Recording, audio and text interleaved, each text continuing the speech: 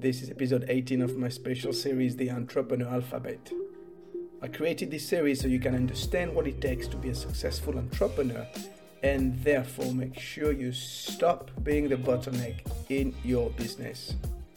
I share practical A to Z insights across 26 short episodes. Yes, 26 like the number of letters in the alphabet. And in this episode, we cover the letter R for revenue. But first, make sure to subscribe to my podcast so you never miss any new episode of this special series, as well as interviews cracking the entrepreneurship code. Revenue is the money generated from normal business operations, calculated as the average sales price times the number of units sold. Nowadays, there's a race to get funds from investors, especially in the startup tech scene.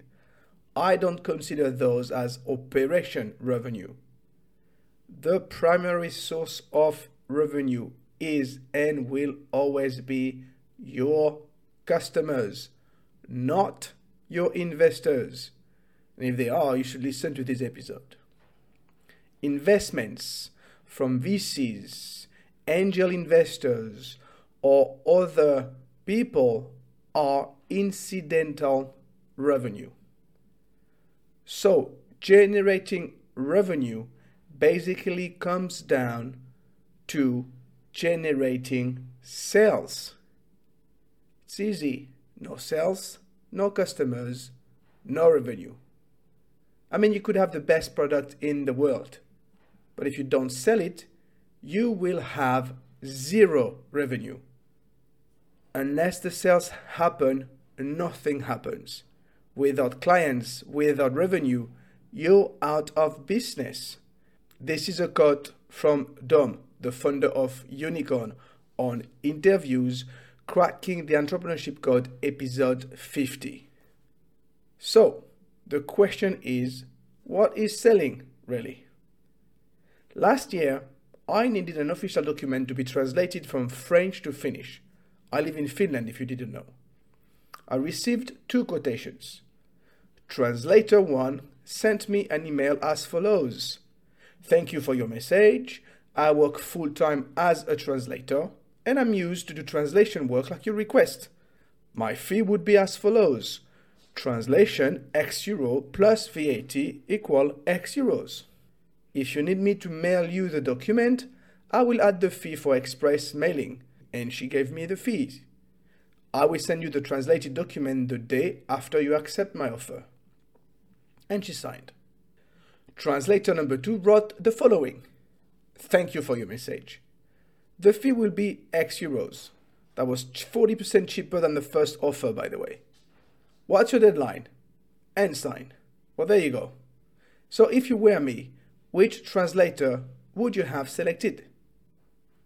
I went for the first offer. Of course, I was tempted by the cheaper quote, but it didn't sound as professional as the first one. I assumed that both translators were good, but I felt that translator 1 would provide a better service. I trusted my gut feelings. I was right. Translator 1 delivered on her promise, and I was very happy for the money I paid. So what's the lesson here? I made a purchase purely based on my emotions. And we all do. Every time we buy something, we follow the emotional connections that we create with a product. For instance, being part of the same tribe, or a person, like trust, and justify our choice with rational reasons later on, like, oh, my camera on my phone is not good enough. If you don't believe me, answer the following question. How did you select your bank? Take a moment to really think about it, and you will see you made a decision based on how the bank made you feel at the time you chose it. I hear many entrepreneurs saying they're bad salespeople or they're afraid of being too pushy. That's because they're not looking at sales the way they should.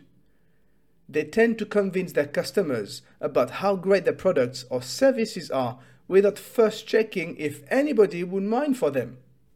But let me tell you, nobody cares how great your brand is, especially when your products or services look very similar to the many others. Then dropping the price becomes a natural move to sell more, like in the case of Translator 2. The problem with such an approach is that it's a race to the bottom. There will always be someone who's cheaper than you. This is not how you can generate sustainable long-term revenue. Instead, you need to run a race to the top. How? Well, first, you need to realize you're not born a salesperson. You become one. And that's the good news, because you can train yourself. Second, you need to understand what selling is really about. So let me give you the best definition of selling I know of. Selling is a people-to-people business. I'm not selling, I'm helping.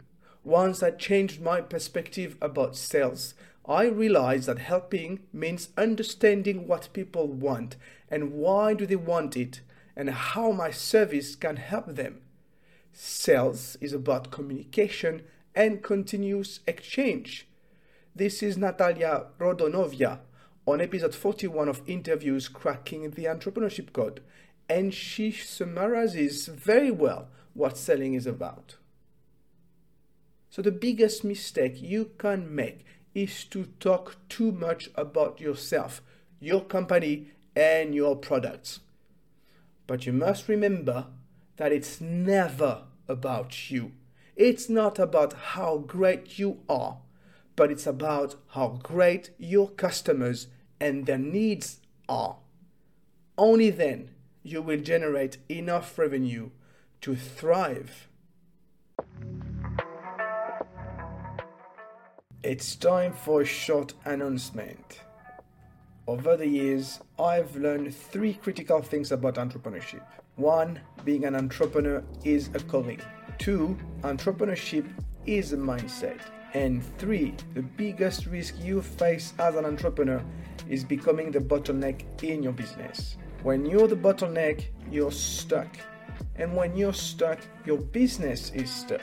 So if it happens, you need to A, work on your mindset and make sure it's back into the right place, and B, implement specific tactics to get unstuck. In my new ebook, I share 8 of those tactics which will help you unlock situations and strive as an entrepreneur. Watch out, it's not just another ebook. It's based on hundreds of conversations with entrepreneurs on my podcast with my clients and peers. It contains 8,055 words over 38 pages. Each tactic comes with a set of practical tips or exercises so you can immediately apply the tactic into your business. Grab your copy of my free ebook, 8 Tactics to Strive as an Entrepreneur, on my website. You will find the link in the show notes. And now let's go back to the episode. As I mentioned, selling is a person-to-person business. I see 4 implications. Implication number 1, technology can't sell for you. So stop hiding behind your desk, your emails, your social media posts, and other algorithms. Technology will never replace a great conversation. Behind the computer, on the other side of the funnel, there's one person who decides to click on the purchase button. I've had experiences with SaaS companies where I've never talked to someone. It's all done through emails or web interface. It's so dehumanizing. In the race to scale, for the sake of scaling up, we neglect consumers. So reach out to people before it's too late. Implication number 2, connect at an emotional level, not a product level. Where there are people, there are emotions.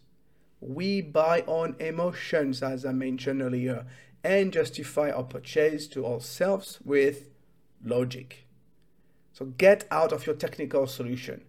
Change your narrative from we to you.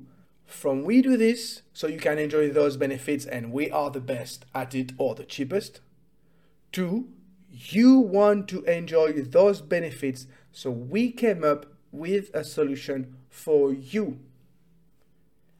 Implication number 3, speak less, listen more, because people love talking about themselves. Make the following simple experience.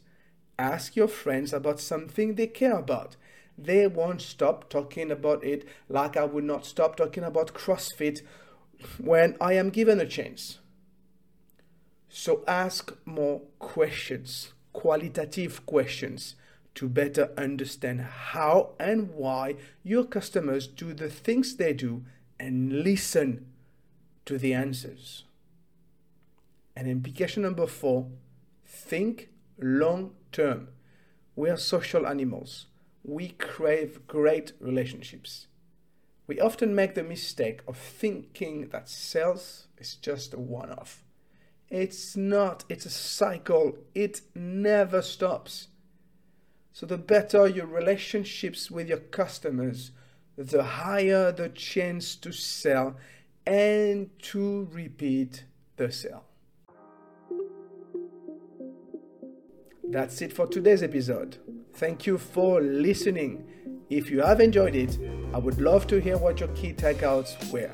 Send me your comments by email to contact@laurentnotin.com and I will make sure to reply to you.